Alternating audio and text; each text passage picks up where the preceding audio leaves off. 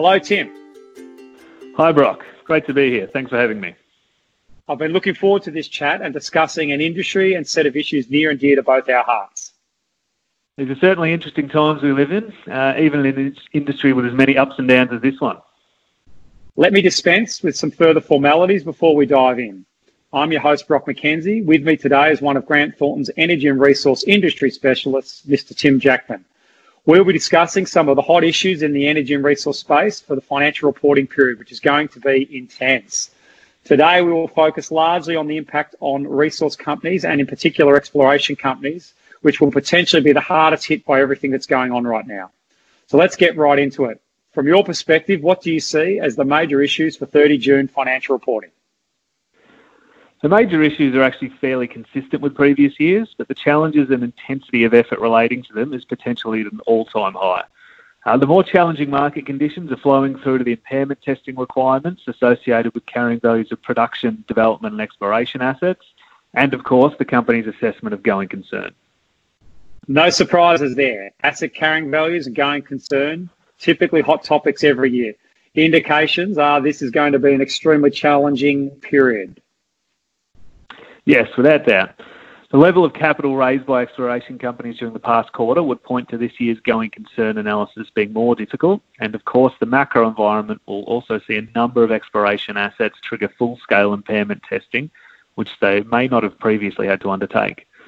We also know from ABS data released back for the March quarter that exploration spend had already dropped 20% in Australia.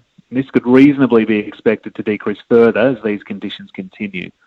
This means many companies will have to further rationalise where their exploration spend goes, potentially triggering even further impairment indicators. Whilst I'm sure your advice is to ideally have approached the assessment of going concern and asset impairment testing before year end, we now find ourselves post 30 June. So what would your advice now be? Look, early addressing of the issues is always helpful, but with the environment locally and globally changing so significantly in such short periods of time, the assessment of going concern and the impairment analysis associated with these assets will likely need to be ongoing throughout this reporting period. Given the significance of asset carrying values and going concern, we cannot do justice to both of these topics in one discussion. So today, let's focus on going concern assessments and at the end touch on some other hot topics. Yes, this is the most immediately pressing issue as it ultimately impacts the entire basis by which the financial report is prepared. The presumption is that even if contingent on future events, that a financial report is prepared on a going concern basis. If that basis is not appropriate, then the financial report basis of preparation will change, which impacts the values of assets and liabilities. I should stress that the situation I just described has historically been quite rare and getting towards worst case scenario, so it's probably best to focus on what companies need to be doing to avoiding that. Saying that, conditions right now are certainly challenging long-held assumptions around companies' ability to raise enough capital to keep the lights on, so we're expecting them to be potentially more common than previously. Agree. With regard to going concern, where should companies start?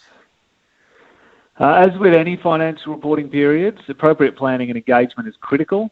Look, this year is going to be a challenge, but due to the cyclical nature of various commodities in the broader sector, going concern is an ever-present issue for the exploration sector. It is just being more broadly felt this year ends. More advanced companies will likely also be facing issues with supply-side disruptions and project financing challenges. Regarding appropriate planning, could you maybe expand on that? Yep. Companies that are dependent on regular capital raises to operate as a going concern are finding it more difficult than ever to raise capital in many instances. There have been some measures implemented to make capital raising easier in the current environment, with the main one being the ASX implementing some temporary changes, including increasing to 25% the extra placement capacity. Energy and resources companies need to be as proactive as they have ever been in implementing strategies to preserve cash, and certainly our experience so far is that they have been. Tim, what are those strategies? Well, look, it's hard to make broad, sweeping statements. I do sense you're about to. Well, as we know, a lot of factors are at play here. So things like how many assets are in a company's portfolio, prospectivity of those assets, capital position, permit expenditure commitments, the list goes on. But as a general observation, most companies we are talking with have had to further rationalise their exploration programs towards their absolute priority asset and are being extremely selective with regard to the timing and size of their work program. I guess that's why going concern analysis is often occurring in conjunction with the asset impairment analysis. Absolutely. The rationalisation of focus, along with the commodity price declines and broader market issues, can trigger asset impairment assessments. Looking forward to that discussion. Back to going concern. More specifically, what are you expecting to see as part of the financial report finalisation process?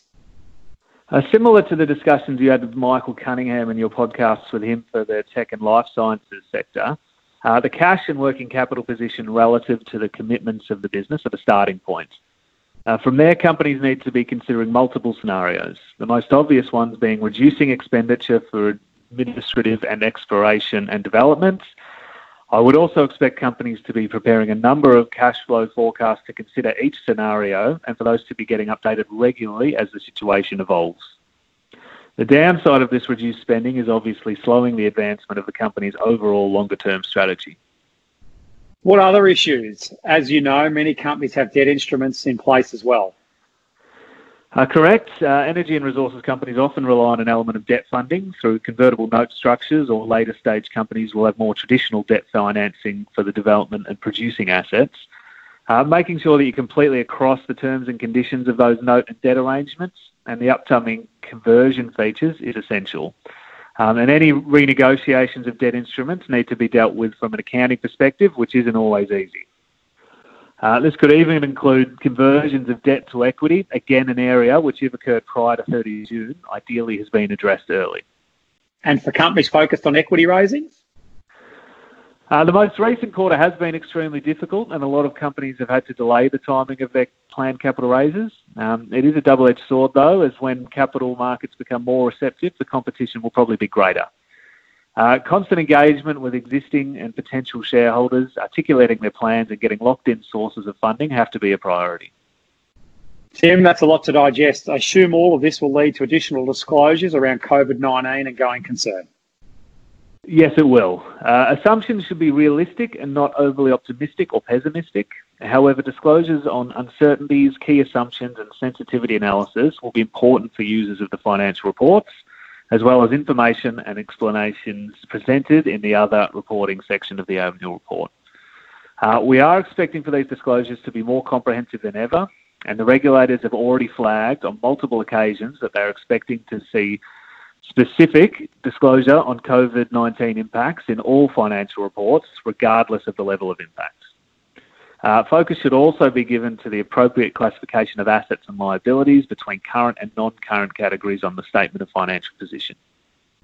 Oh, wow, that's a lot to absorb, and thanks, Tim. If we could maybe touch on some other areas that have recently changed relating to impacting this year's financial reports for exploration and producing companies, that'd be great. Yes, we now have clear guidance through the recent amendments to IAS 16, property, plant and equipment, now that income from mining operations still in the development stage should be booked as income instead of being applied against the carrying value of the asset. Also, we remind companies that ASIC will look at the market capitalisation of the company compared to the carrying value of net assets, often as a starting point for impairment testing of exploration assets. So that issue must be addressed by companies. Some great insights. Okay, looks like we're about out of time. I should again remind our listeners of Grant Thornton's dedicated COVID-19 page. Tim, if people wish to contact you, how should they go about that? Look, LinkedIn or email are fine. And thanks again for having me. It's been great to be here. Yes, thanks for listening and encouraging everyone to like and share today's and other podcasts. And of course, feel free to send us a note regarding any topics that may be of interest. For now, goodbye and cue the music.